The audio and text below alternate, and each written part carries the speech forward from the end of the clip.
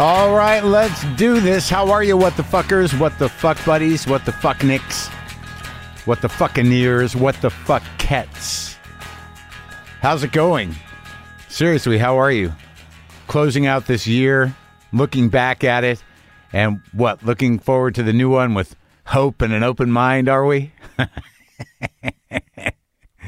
So, Happy New Year. Today on the show, I talked to Rory Cochrane. I'll tell you the main reason I wanted to talk to Rory Cochrane. It's really, oddly, it's because of one performance. And it's in a movie that a lot of people, I don't know if they'd seen. It's the Black Mass movie with Johnny Depp as Whitey Bulger. Jesse Plemons is in it. And Rory Cochrane plays a real guy who was one of Bulger's henchmen, a gangster, a killer. And I'd never seen a performance in my life. And this is just because I've looked in the eyes of killers before.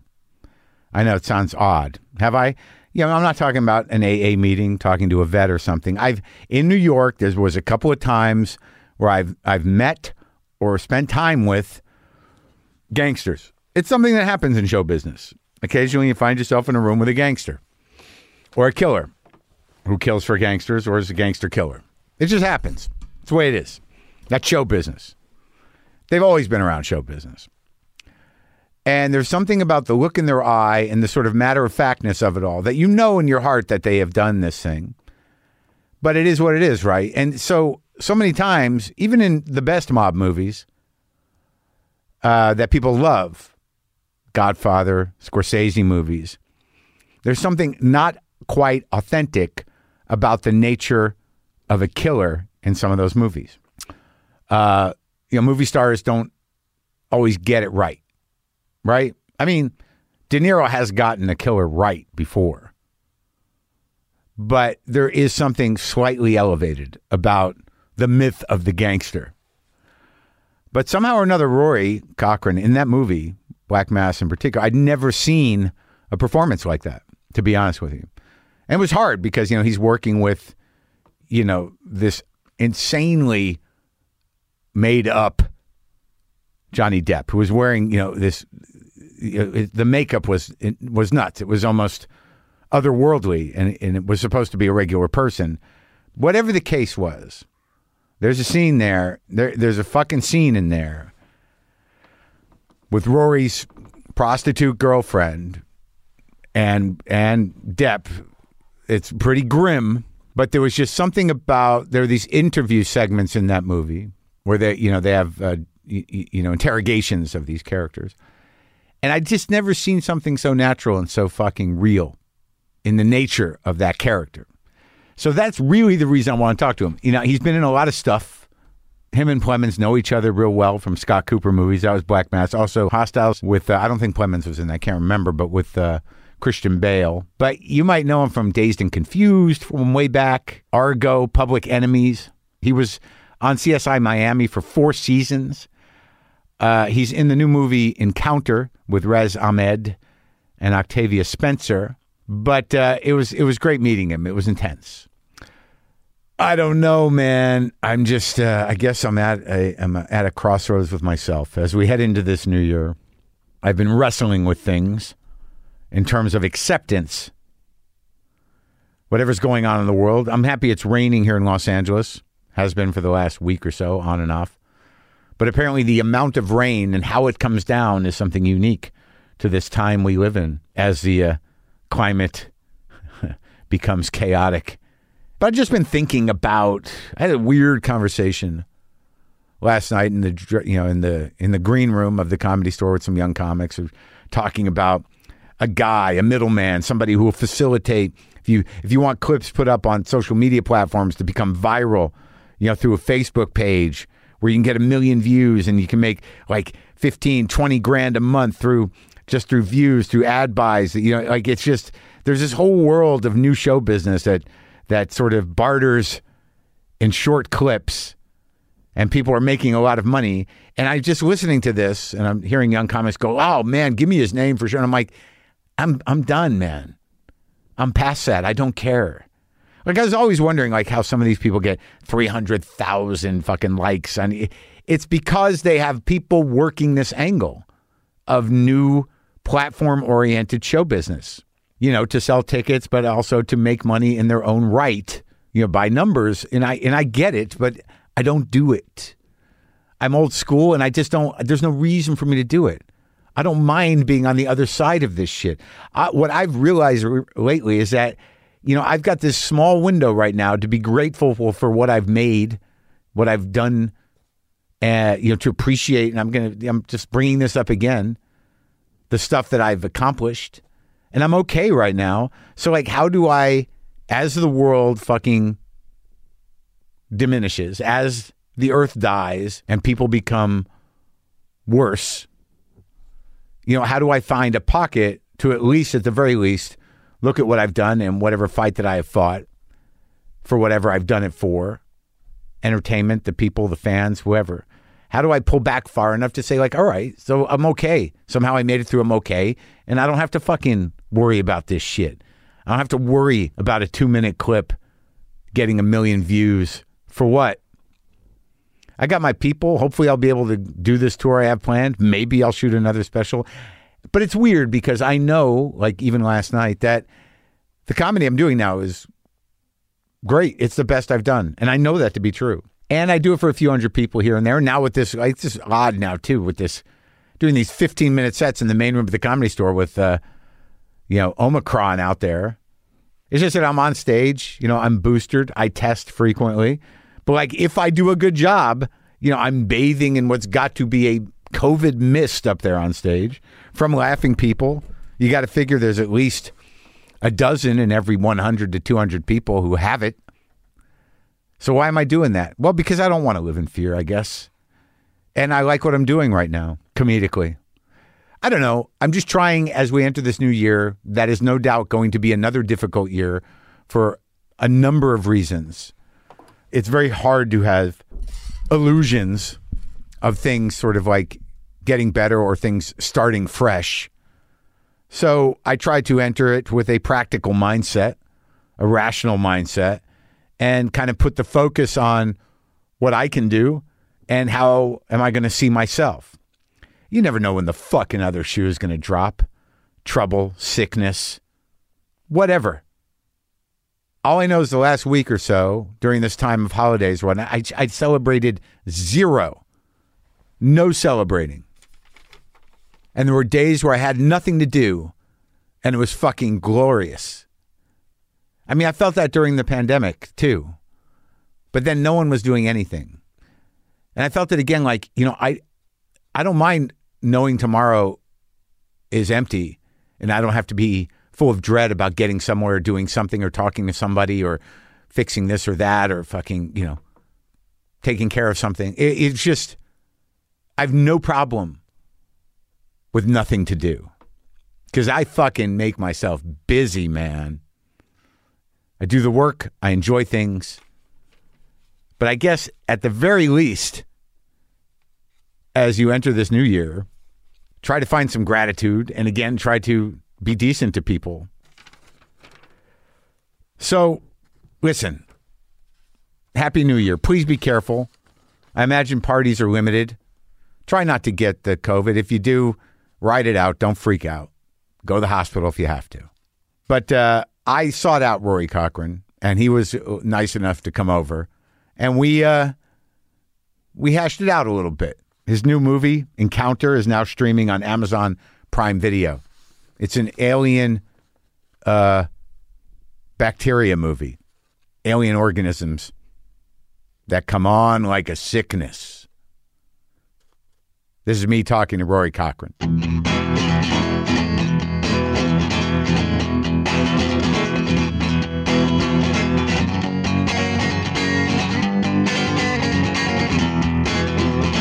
I noticed that you don't do much of this because there's no information on you. Oh, good. Somehow or another, you've managed to remain anonymous somehow. Was that's do you put effort into that? I guess you could call it effort. It's more of like a protective measure for me. Yeah. Or, I mean, first of all, I think that as actors, we're always lucky to work. Or Right. SAG's like 1% of union members work ever. Is that true? Yeah. It's kind of depressing. But my idea or my game plan is that if you don't do everything that's put in front of you, right, then you can have longevity. Oh, okay. And so, sometimes people, get pissed off if you pass on something. Yeah. But, they're not living your life or in your shoes. Right. So, hopefully they'll get over it. And, but I just try to work with good people if I can. Yeah. I've never turned down an opportunity with, a good group. But how does that play into like staying sort of under the radar in terms of public personality, like public knowledge of you? Is that, do you just don't do stuff? You don't like to? Well, I mean, I don't think it's important for me. I think there's far too many people out there giving their opinion on there's too many opinions out there. And they don't, nobody, there's enough. And, right. There's some people that get into it because they want to be like a movie star. Right. Or they want to be famous. Right. I don't want those things. I like opportunities. Yeah, right. That makes sense. That some of those people have. Right. But that was never a goal of mine. Right. So why would I want to kind of embrace that if I'm not getting the money these guys are getting? And you know what I mean? It's like that seems like the worst part of it. Right. I was thinking about that. As an actor, you need to have organic experiences with people who don't know who you are. Right. Who don't, have prejudged you or what have you. In life, you mean? In life. And those can be good or bad experiences, but you need them to kind of be human and to be able to portray humanity in a way. And if you're living kind of like a avatar or not a real existence, you don't go to the grocery store. You have assistants and they hold the umbrellas for you. Right. That's not. You don't have an umbrella holder? No. Maybe we should get one. At the very least, I think you should have an umbrella holder, and then you could. Maybe you could portray an umbrella holder. Yeah. Well, I mean, when did you because the reason I was excited to talk to you and because I'm a big fan of your work and the work I've seen of it, of yours, and in a way that I think addresses what you're talking about. When I saw Black Mass specifically, and I like Cooper, I think he's a good director. Yeah, me too. That, having been in comedy a while and having met a couple of real gangsters, the portrayal of real gangsters or of gangsters in general is always sort of heightened. And you don't necessarily believe that they're killers, because a lot of those guys are just people. And I felt that the way that you did it or embodied that guy, and just the look in your eye and the sense of, I don't know, it was a very subtle, almost, sympathetic performance of that guy. But, I knew he was a killer, but you didn't play him as a killer in a way. Yeah, I mean, I don't think that people wake up in the morning and, I'm a killer. I'm going to walk around like I'm a killer. I mean, they have feelings and they're human beings. Yeah. And maybe, bad human beings. Sure. But they have families and they have problems. Yeah. And it's just their job. It's just their job. And funnily enough, I was in Boston and I had... the Boston accent is very, very difficult to do. I mean, for me, I've done a bunch of different accents. It's the worst because you could easily make a mockery of it. You could, and also there's different variants of the accent. Sure. So some people don't, have that R that goes up. They just have a regular R. And there's all it's different. Regional. There's North End accents. Yeah. And, what'd you go with? I just went with God. Okay. No, they had a dialect coach, and that's not the way that I can work really. Right. Like, Yeah, I got to talk to. So I found some guys in Boston. We hung out. And From where? Which part? I was there for years, Boston. Southie. Oh, yeah. Okay. And I knew these guys. Yeah. From how? One was there was a boxing gym here called Wild Card. Uh-huh. And Freddie Roach used to run it. And there was a guy in there named Tommy Barrett. Yeah. Who was a boxing coach. And I was literally like in bars in Boston telling like old men that I'd buy them a beer if they would just talk to me. And I was in this bar in Southie. They like to talk, don't they? Yeah. Well, I mean, if you buy them a beer, they'll talk to you. Yeah. And I saw Tommy Barrett sitting in this bar called Whitey's, ironically, in Southie. Uh-huh. And he was just like, I got you, don't worry. Uh-huh. Yeah. So he set you up with guys? Yeah, we just, he was dialed into that Southie kind of. And the guy you portrayed is a real guy? Yeah. Yeah. Steve Flemmi, they call him the Rifleman because he shot a bunch of people in the Korean War. Uh-huh. It was very accurate. Uh-huh. And that's how he got that nickname, not because he was a so-called killer. Right, from a war experience. Yeah. Now, when you go into a role like that with Scott and, you're working with Depp, and I just had Plemons in here, I love Jesse. Yeah, he's great. And I was talking about you. I'm like, you guys are great. And he's telling me how, like, he says, you don't like to talk, like, on camera. Like, you'd rather just act, like, with as little lines as possible. I'm like, well, I'm supposed to interview him. Is that going to be... yeah. Well, yeah. Well, he's right about that. But sometimes things are overwritten. Sure. Writers will write, but people don't talk potentially like that. Exactly. Yeah. And it's not no offense to the writer. Sometimes it's just you want to try to find a way to portray somebody that's not giving a monologue or something like that, because they wouldn't do that. I right. mean, it happens all the time. That. We were just talking outside. You're not going to give me a diatribe of stuff. Just what talked about the car. Right. That's what people do. But back to your point earlier. Yeah. So I got to meet like the real Johnny Martorano. Now this guy, went to prison. The guy you portrayed? No, another guy. There was another guy, real character. Oh, the other gangster that was in. Was he in the movies? He portrayed in the movie. I remember. He looks more Italian looking guy. Yeah. So he was really the hitman for Whitey, and those guys. And anyway, I got to meet him on my own, just sort of through connections I made. There was a place called Daisy's, Daisy Buchanan's. Yep. And that's where all the Red Sox players, the Yankees players would even go after their games at Fenway. And Joe, who was the owner of that place, at the time, it's closed now. Yeah. But he knew Martorano, and I got to meet him a couple of times, and he told me, I mean, this guy's killed 100 people. Was he in prison? He did 12 years, and I think it wasn't even for all the it was just a plea. Yeah. And anyway, he told me, he said, it's like, we're hanging out, we're go chase girls together, we're gonna go do this here, we're gonna go kill guys together. Right. It's just a thing that they, it wasn't as, they didn't think of it. Wasn't their whole life. Yeah. It was just part of their life. It was part of it. It was, his living. And sometimes they knew the guys they were killing. I'm sure they did. Yeah.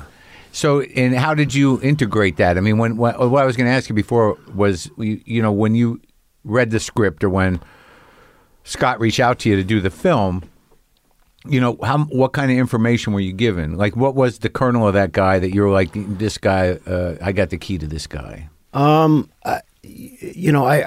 read his book. I did research. I met his... Flemmi wrote a book? Or they wrote a book on him. Okay, yeah. I met his son. Oh, really? In Boston randomly. Yeah. Randomly? Yeah. How did that happen? Playing pool. And he was a great guy, Stephen. Yeah. And I just sort of try to put pieces together. Yeah. I ended up meeting an older go-go dancer that used to hang out with Steve Fleming, and she would tell me stories. Is Steve dead? He's in prison. Oh, right. I'm not quite sure. Right. But I think he's still alive. You didn't try to reach out to him?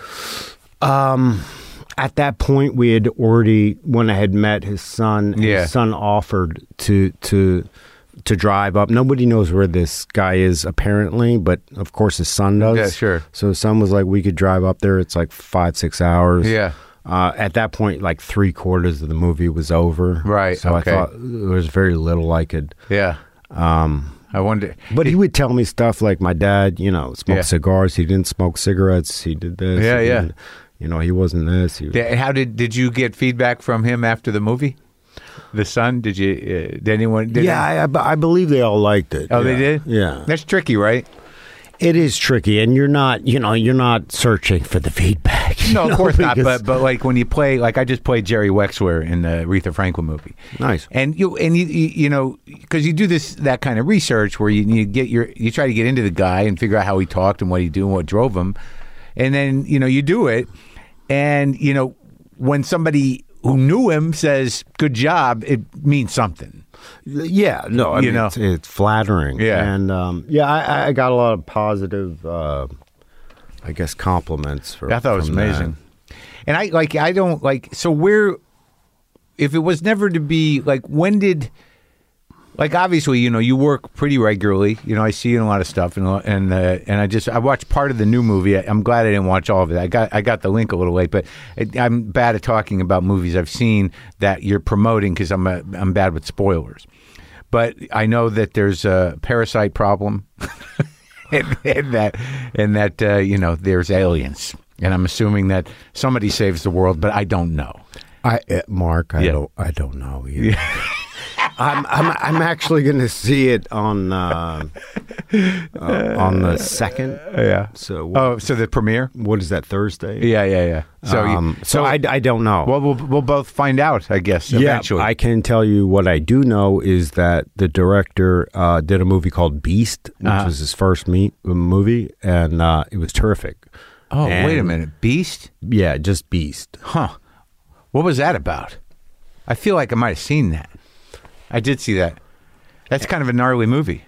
Yeah, I thought it was excellent. And when they brought me this thing, they told me Riz Ahmed and Octavia Spencer. It looks good. It's got a good look. I thought, I'm in, sure. So if the agenda was not really to become a movie star, like when you started, because I remember, you when you were a kid, how did it start? When did the drive start? Where'd you to be an actor? It was more or less, I guess I fell into it a little bit. We grew up in Jamaica, Queens in New York. I know that part, yeah. And how many in the family? At that point, it's my brother, my sister, my mother. Yeah. And we lived in this crummy, 1-bedroom apartment. Yeah. And the idea was, like, my local school, I remember being in 3rd grade, and they shot, some 6th grader shot another 6th grader in the head.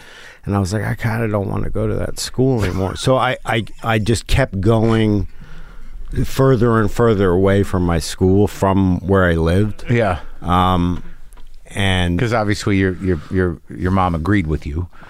Maybe you shouldn't go to that school. I don't.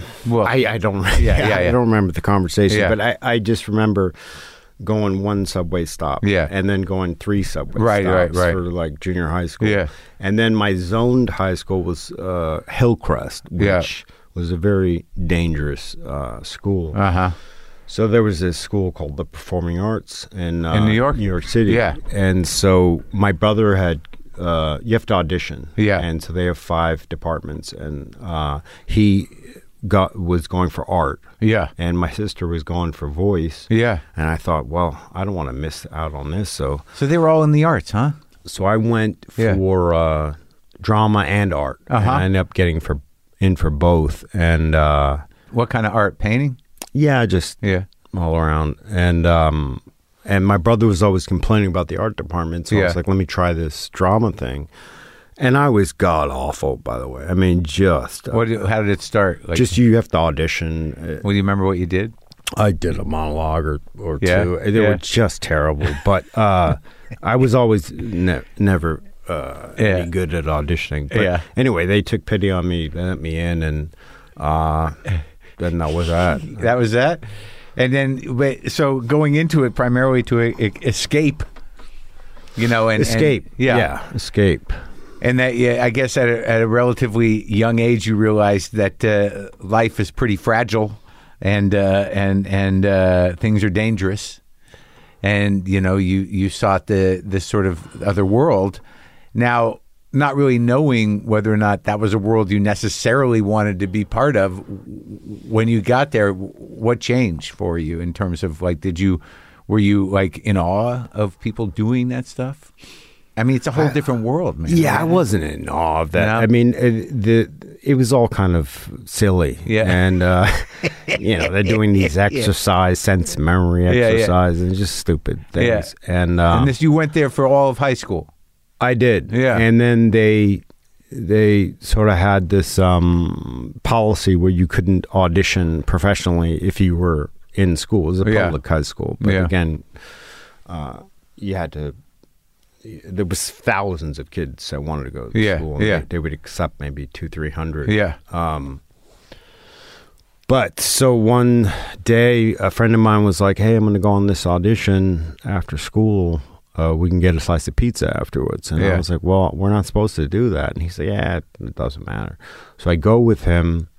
And the casting director was like, "Hey, are you going to read too?" And I said, "No, I'm just here with my friend." She was like, "Well, we're seeing a lot of people. Yeah. Maybe you should read." Yeah. And I was like, And she was like, "Well, just take a look." Yeah. So I read for that. And she's like, "I got good news and bad news. The bad news is I'm not bringing your friend back.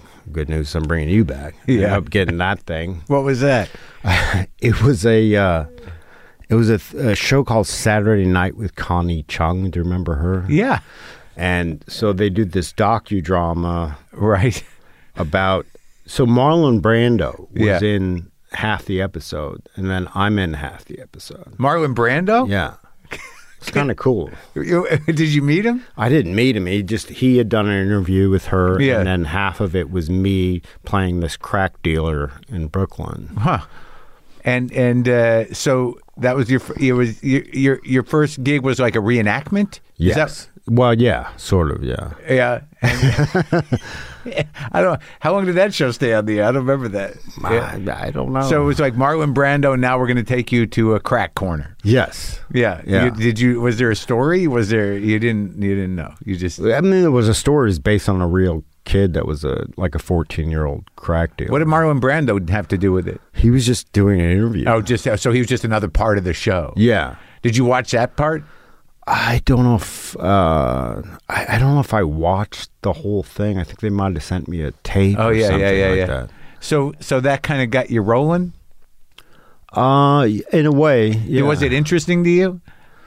Sure. Yeah. Yeah. I mean, it was something I could do, you know, in my sleep. Yeah. Play a drug dealer because there were so many of them, you know, in the neighborhood. You knew them. You knew of them. You knew them. Yeah. So then after that, did you get in trouble at school? No. For doing it? No. Oh, no. No. It did. So the policy doesn't hold? No. And you were what, a sophomore, freshman? I was a junior. Yeah. I think. And then does it start rolling from there? Did you start going on more auditions with that particular casting director? Or you don't know what happened? No. I went on another thing, and I got that, and that was like to play a transvestite in this movie with Matt Dillon, and it was a little tiny part, and that was a whole other thing. That was a sort of lesson in the industry of how there was an actress, and she wasn't going to do this thing unless her brother got a part. And what was this? Then what movie? The director's like, "I don't know where to put this fucking guy. He's going to be your brother." And they do this whole scene. I'm supposed to have one line. Yeah. Then we turn into this whole like long scene. Yeah. Because this guy's forced to be in the movie. So we shoot this thing. Wow, that was part of the negotiation? He never used the thing because it was just to satisfy her. Oh, I got your brother in the movie. Right. And then he cut everything? And then he just cut that out. I mean, you too? I think my line's still in there. I don't know. I mean, I didn't, you know. I knew this wasn't the one. So this was a kiss before dying? Yes. Oh, yeah. So do you sometimes not read the whole script? Yes. Yeah. What does it depend on? It depends on, I guess, how heavy I am in the script. Right. And, I mean, I don't believe you have to. It's not necessarily out of laziness. It's just that you don't need to know what happens after. Right. Yeah. You don't need to know what these people are doing unless it affects you or they're talking about you in some way that shapes your character. But, sure. For the most part, you know, it's almost better if you don't know. Sure. No, I think I agree with that. Now, did your brother and sister stay in the arts? No, they didn't. Well, actually, my brother kind of did. I think he has like a production company in New York, and he's kind of doing. Yeah, I would say yes. Well, my sister's a lawyer. Yeah. And did you? Was because like, you know, when I talk to people who are, you know, in the arts and stuff, did you get support at home? Did you come from arty people? No. No. I got thrown out of the house because I wouldn't go to college. Oh, okay. So after the kiss before dying, when do you, like, because I remember you in Dazed and Confused, and you know, it's interesting when you see how you've turned out as a grown-up, that a lot of the roles you take now and you know are weighty. They're heavy. You know, you bring a lot to it. And that character was kind of this, you know, like, I mean, obviously you're a kid, but was that the big break? That was, I guess you would call it that, where you sort of enter into the zeitgeist a little bit. Yeah, and how did that? What was Fathers and Sons? I can't remember if I've seen that. That was I consider that sort of my first movie. That was Jeff Goldblum. Oh yeah. And I played his son. I was thrilled to get that part. Yeah. You know, we shot it in New Jersey. In Asbury Park. Oh yeah. Yeah. And I love Jeff Goldblum from The Fly. You know, I saw The Fly. He's a great actor. Very quirky, interesting actor, I think. So I did that, but that didn't really go anywhere. You played his son? Yes. How are you out of school? Yes. Do you still use some of the stuff that you learned when you were a kid in putting your shit together now? Not from school necessarily, but maybe from just growing up. And like, what did you come away from that experience at that high school with some craft in place? I don't want to downplay the intentions that school has. And you know, a lot of people came out of that school. Sure. And did very well. You have basic sort of things that you know, that you pick up, sure. I mean, especially after 4 years, right? But it was a good place, especially for, you know, some people that had sort of, you know, challenging home lives and yeah, I mean, I think you felt that was a common thing. There were a lot of kids in that school where, you know, it was a good thing that they were there. Right. You can very easily go into a different direction. I mean, even in that school, they had kids. You know, some kid asked me to sell crack. Yeah. You know, for him, showing me guns. I'm like, wow, what department are you in? You know? The crack department. Yeah. Yeah. And now, so then I have to assume that when you get an opportunity to work with Goldblum, that, you know, you're picking stuff up. You know, that, you know, engaging with these other, you know, he's kind of an interesting actor. I mean, did you find you were absorbing stuff? Not really. I mean, you learn from things. I remember we were doing a scene at the end and I was ready to go and they broke for lunch. Yeah. And then we had lunch, and then after the lunch I just didn't have the same feelings that I had when I was starving. And so it was bad, it wasn't good, but it's those kind of things you pick up. Oh, we're going to do an emotional scene. I'll eat afterwards. Oh yeah, right. So that was the lesson. You couldn't fake it. Yeah. Yeah. So you were able to look at the post-lunch scene in the movie and go like, nah, yeah, it's full of food. But that as an actor, you see, you go, God, maybe nobody will pick it up, but of course, know everything. Like why didn't I wait 1 second before I said that? Yeah. Are you able to watch your shit?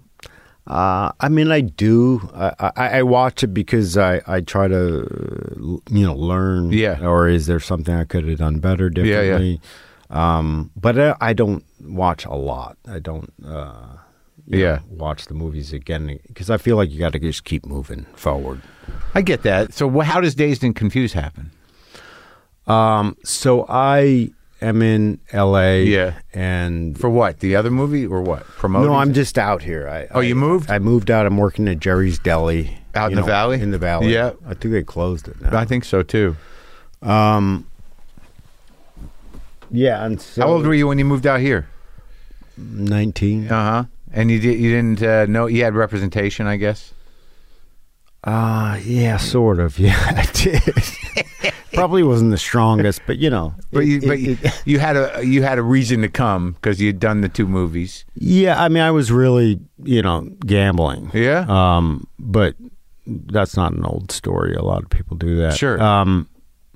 But yeah, so I was out, and then I go in for this casting session. I meet Don Phillips. He casts Fast Times at Ridgemont High, Serpico. Oh, he produced Melvin and Howard. Oh, that's a great movie. He just died on Thanksgiving. Oh, shit. Yeah. So how was he old? I got the call. I wasn't... Well, you stayed close with that guy? I did, but more like he'd call me and be like, hey, Yankees suck, Roar. We were just buddies. So he's an old-timey casting director? Yeah. Yeah. And producer. And he was casting that, and... he would just had a process where he wouldn't make actors read. He would just talk to them and get a feel and a sense for them. And then he would bring them back accordingly. Yeah. And then everybody, it was like 4 or 5 times you had to go back, and then everybody read the main character, and all the girls read the main girl character. For Dazed and Confused? Yes. Yeah. And then they sort of put you where they thought that you should go. But I remember...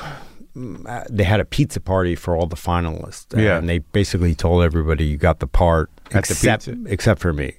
I went back to New York, and I was like, oh well. And then, I thought you moved out here. I did, but I had gone back to New York just to be like, fuck this for a minute. Yeah. And then I got a call. Like, do you want to go to Texas for the summer? And I was like, yes, I do. Yeah. And it was great. I mean, that was a blast. So that character was kind of lit up. Yeah. And it seems very different than you. Yeah. I mean, I knew like hippies growing up, and Yeah. So you knew the rap. Yeah. Yeah. And was that all scripted? A lot of it was improvised. Yeah. But when that movie came out, it didn't do well in the box office, but it became like a cult classic. Yeah. And for about a year afterwards, all they were doing was offering me, dude, that part. Dude, where's your car? Right.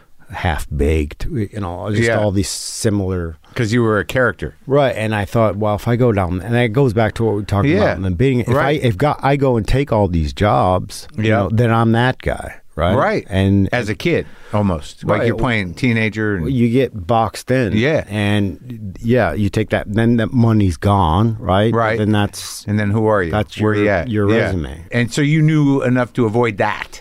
Yeah. I made sure that the next thing I did after that was completely opposite. But so you were given at least the opportunity to read for a lot of stuff, and you were able to have a choice. And you were able to get whatever that came next, 11 or 45 or whatever. Again, that Don Phillips didn't cast that, but he introduced the director and me and some other people together, and he sort of was responsible for making that happen. So he's sort of your champion, that guy. I mean, he championed me, definitely. He championed a lot of people. Yeah. But he wasn't, I wasn't not going to eat, right? Because if Don didn't come through on something, I didn't look at him like that. No, he was right, just right, a pal, right, yeah. But I guess the point is he believed in you early on. He did, yeah, and it's good to have those guys. It is, yeah, and he. I mean, when you look him up later, he is.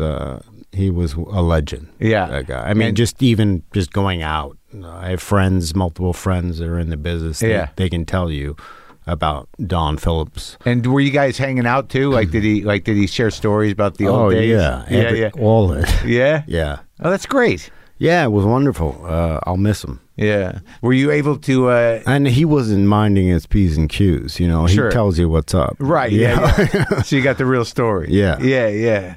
So were you able to... when you were coming up, I mean, who were the guys that you look up to when you were watching movies, or who were your guys, where you were like, that's the guy? When you're younger, you always, think about Robert De Niro and those guys, Pacino. When you're in the business for a while, people can be sort of disappointing. Sometimes if you meet them, or just sometimes you just see. Dude. So you kind of it ruins your candle goes out. Right, it ruins it for you. Yeah, it's almost like what you were talking about. When you do get to meet them, you have that human experience that you were talking about, and that's got to play into the catalog that you're doing.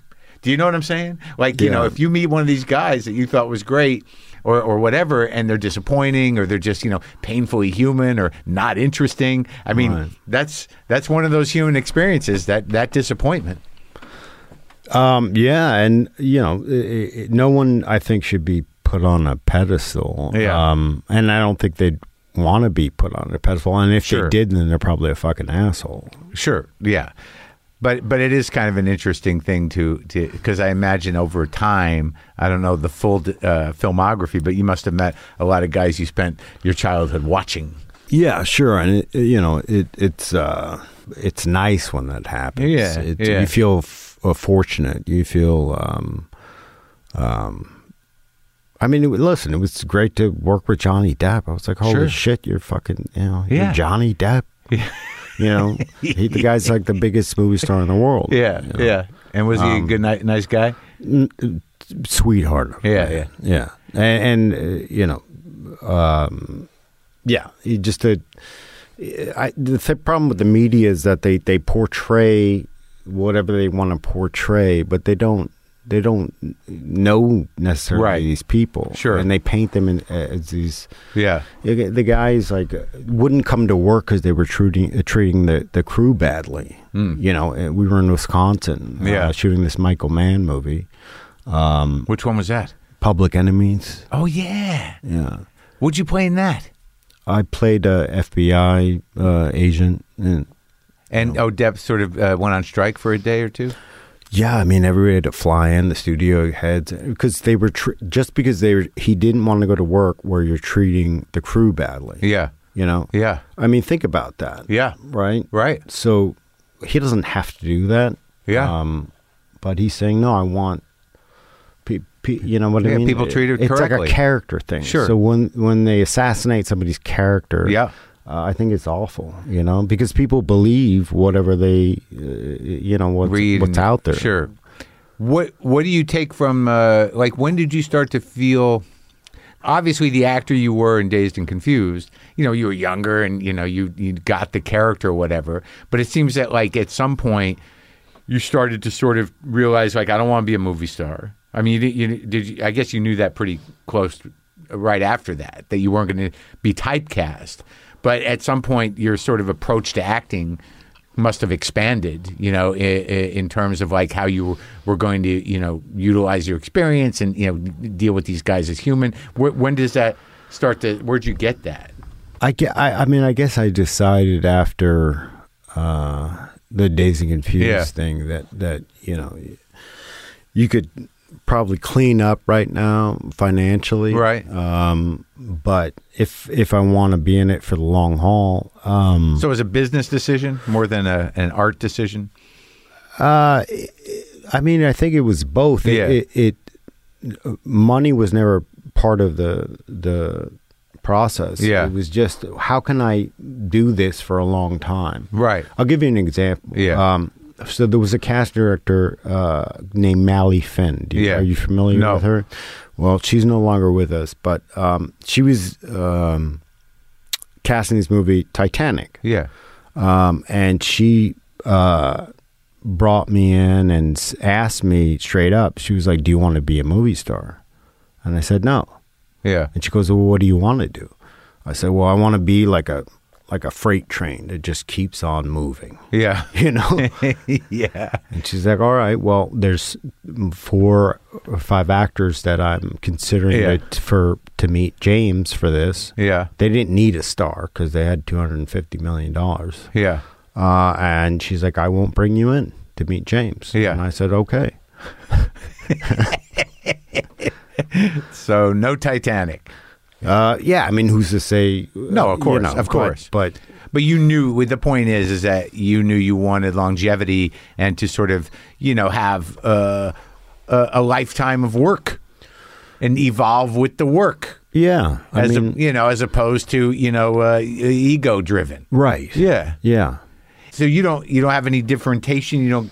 TV's fine. I mean, nowadays they're some of the shows. But when you started, I mean, you did a lot. Oh yeah, you did a lot of CSI. But I mean, but back in the day, I imagine you're hanging out with some actors, right? When you're younger, in your 20s, you had some friends. Yeah. And you had that sort of business, sort of like, don't do TV, man. Was there any of that going on?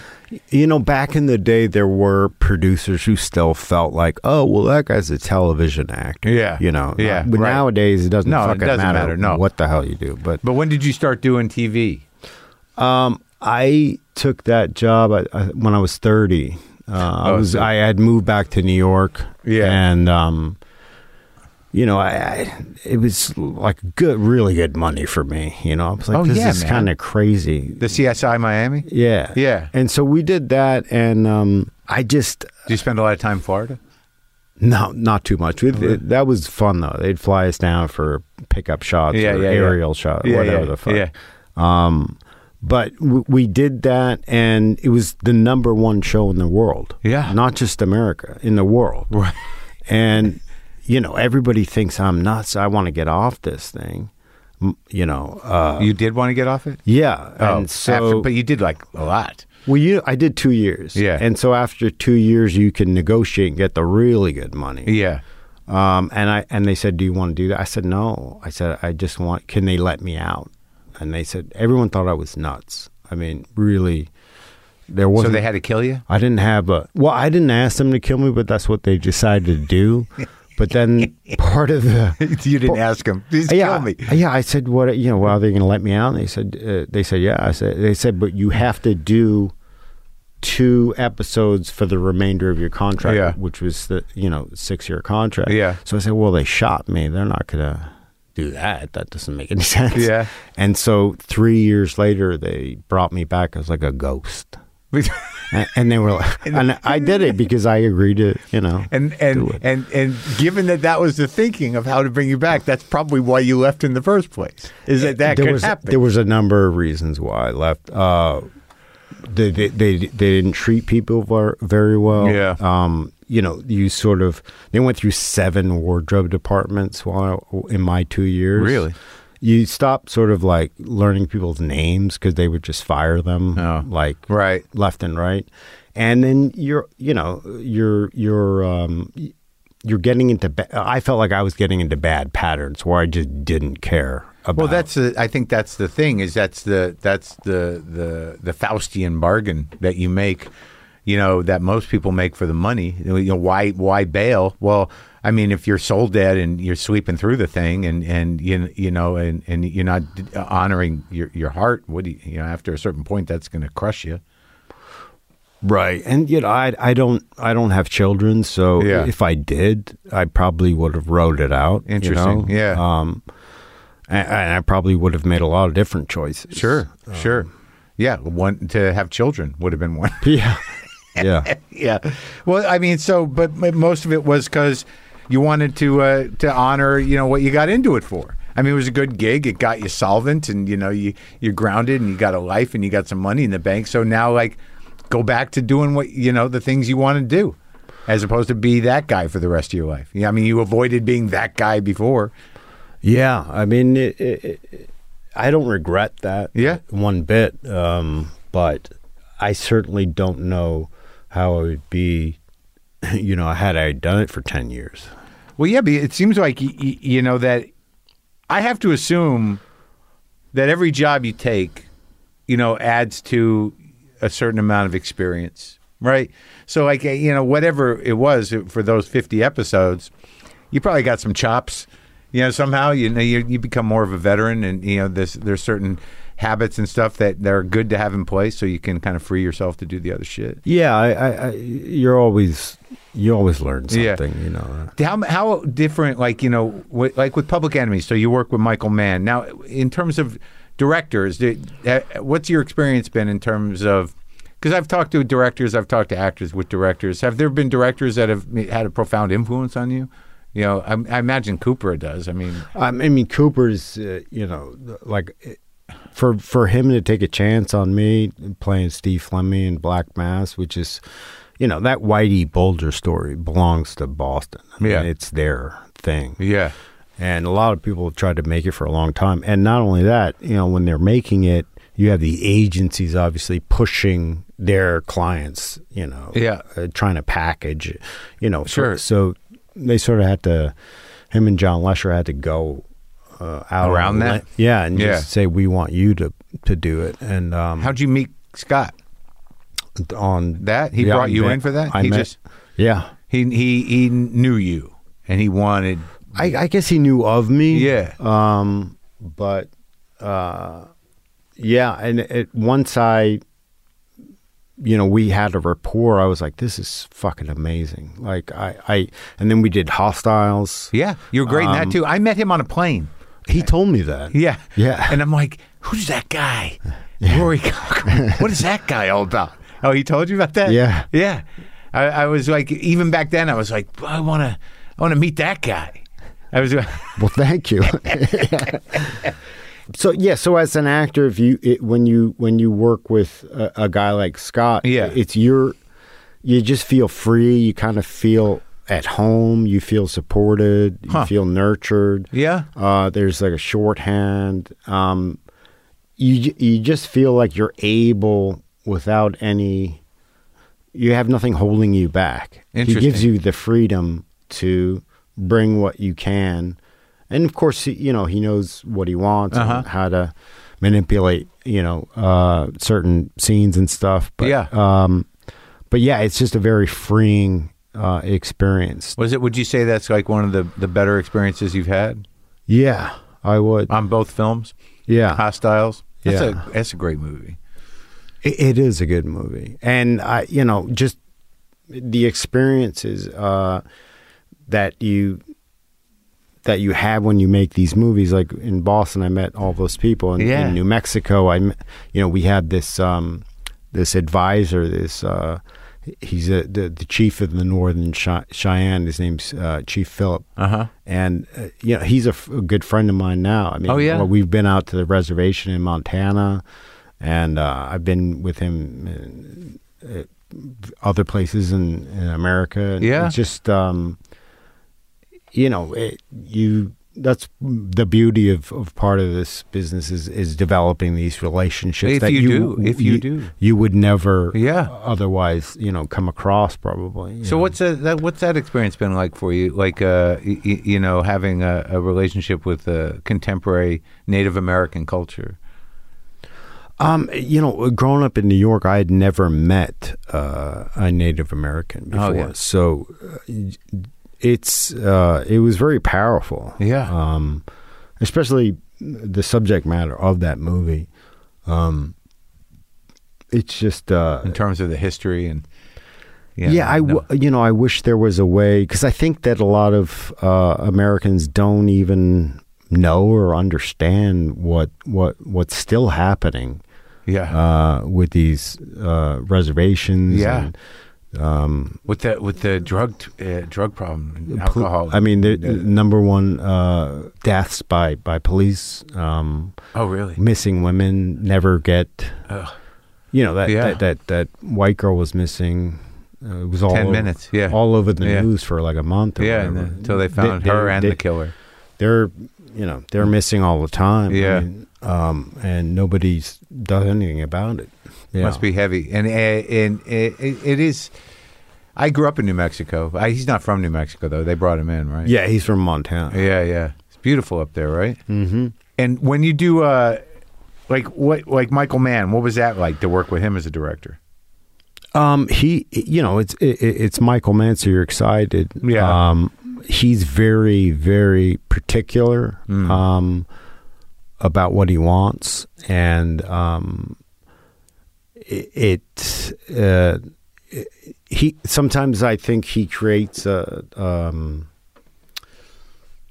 a sense of chaos that doesn't need to be there. Oh, really? Yeah. But he's made so many good films that if you think it works for you, then right. I guess so. You got there were a lot of frustrated departments on that film. Let's just say you seem to be pretty sensitive on the whole operation, which is nice. Like you seem to have a sense of the community of a project. It's important. Yeah. I mean, as you know, fucking catering is very important. Oh, dude. Yeah. Like it affects the morale, right? When you got people. bad food, it's the worst. When you got crew guys going out to McDonald's because the food's so bad, then you're not going to have a happy, set. Yeah. You're not going to, cable is not going to be laying the way it should. No, right. Even craft services, if that stinks, it's like, Yeah. Because you're living there. But people should be cognizant of the whole group.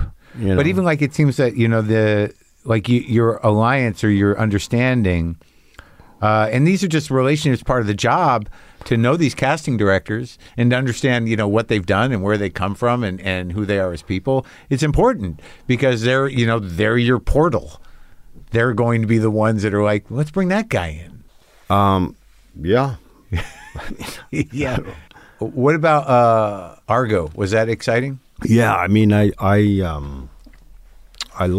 got to shoot in Istanbul, which is great. Had you been there before? I hadn't. Wow. So that was really great. And Ben is a tremendous director. I mean, the town. Oh yeah, was fucking phenomenal. I like that movie. Yeah. And I just saw. He didn't direct it. I just saw him in that Clooney movie. I saw him in 2 movies. Good actor too. Yeah, he was excellent. Yeah. And how was that set? Was that did you feel like you could really do the work? Yeah, he had us live in a house in I don't know if it was Hancock Park, the flat somewhere down there. Yeah. Had us, the 5 or 6, however many it was of us. Hostages? Yeah. Live in a house for a week. We didn't know each other. Had the wardrobe. Yeah. 70s wardrobe and just see you in a week kind of thing. Yeah. And they bring us food. And, right. So you had a sort of a slightly upscale hostage experience? Yeah, we had to figure it out. Play board games, tell stories, drink a lot. But by the end of it, we had a sort of chemistry, a forced artificial bond that was becoming real. And that completely that grounded the roles. I think it helped. Yeah, I guess so. I guess But you go to Istanbul and the guys are grabbing these girls in the street and they're terrified, and I think all that stuff sort of helped. Oh, that the culture itself was because it's not it's not they're not used to these foreigners sort of walking around showing skin and, right. So you're just saying they can't control themselves. I'm not saying all of them. I'm saying it happened. It tricked them up a little bit. Oh yeah. So is there something that you like as I know you just want to be a freight train, just want to keep moving and keep getting opportunities, but is there something in your mind you want to do or accomplish? as an actor or try that you haven't done yet? Do you know? I asked Jesse about it. I said, why don't you guys? I thought like the two of you should do True West, and he's like, we don't do theater. He's like, he's not going to do theater. It's like no one does theater. Like, I thought that you two guys should, do like a play, a Sam Shepard play. I really was pitching him hard on it. And he says, Rory's not going to do theater. I just, God bless those people that do that. That's all I can say. I have no desire. No desire. It's interesting, though. I mean, right? Because you must have done it in high school a bit.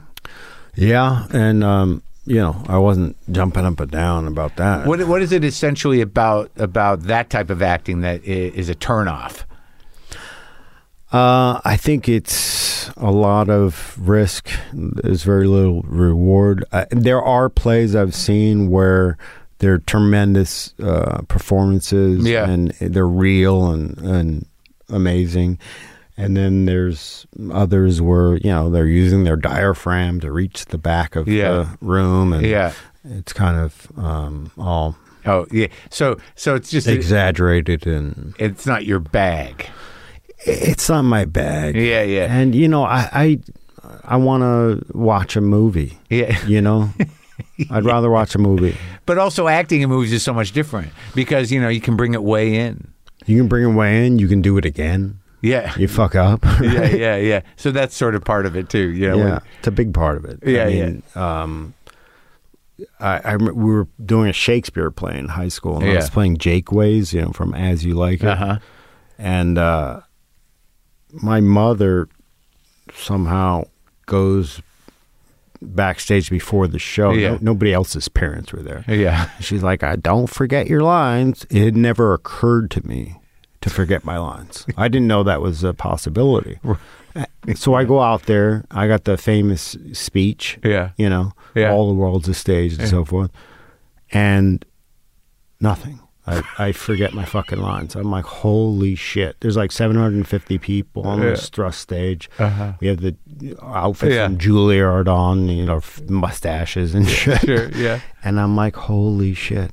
Gone. Nothing. And the little groundlings are like trying to, tell me the lines. Yeah. I got through it somehow. And the next 3 nights were fine. But that was scary.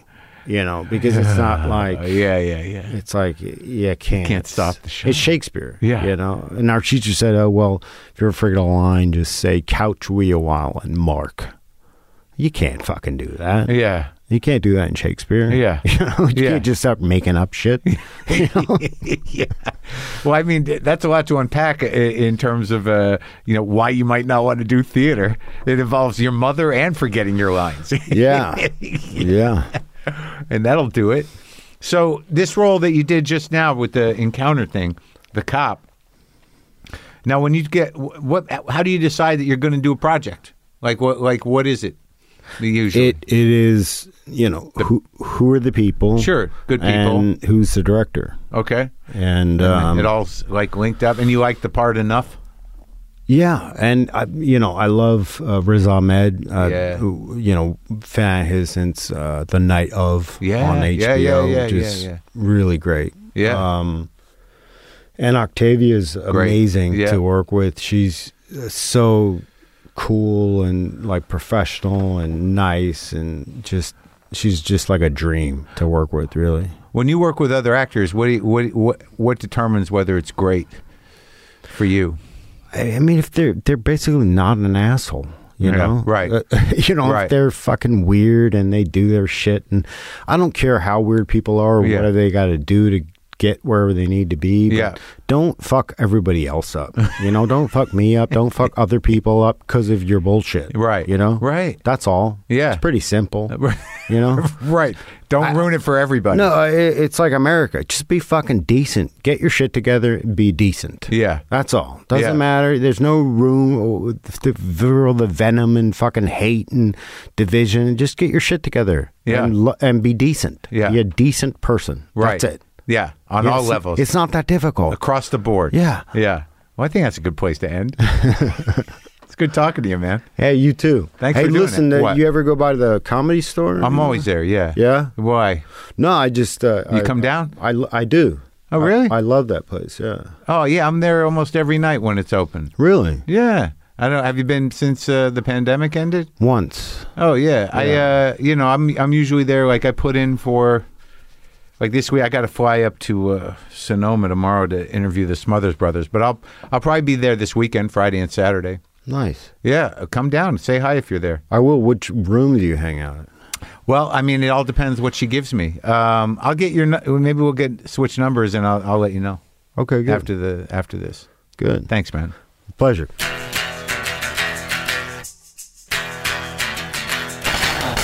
There you go, Rory Cochrane, going all the way back. Heavy dude, heavy cat, playing it tight.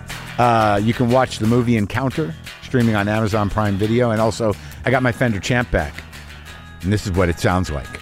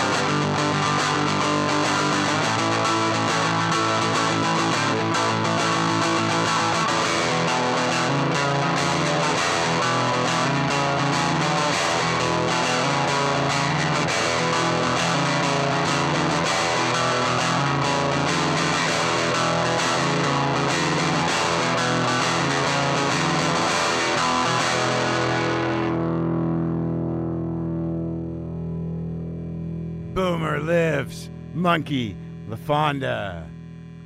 Cat angels everywhere, man. Man.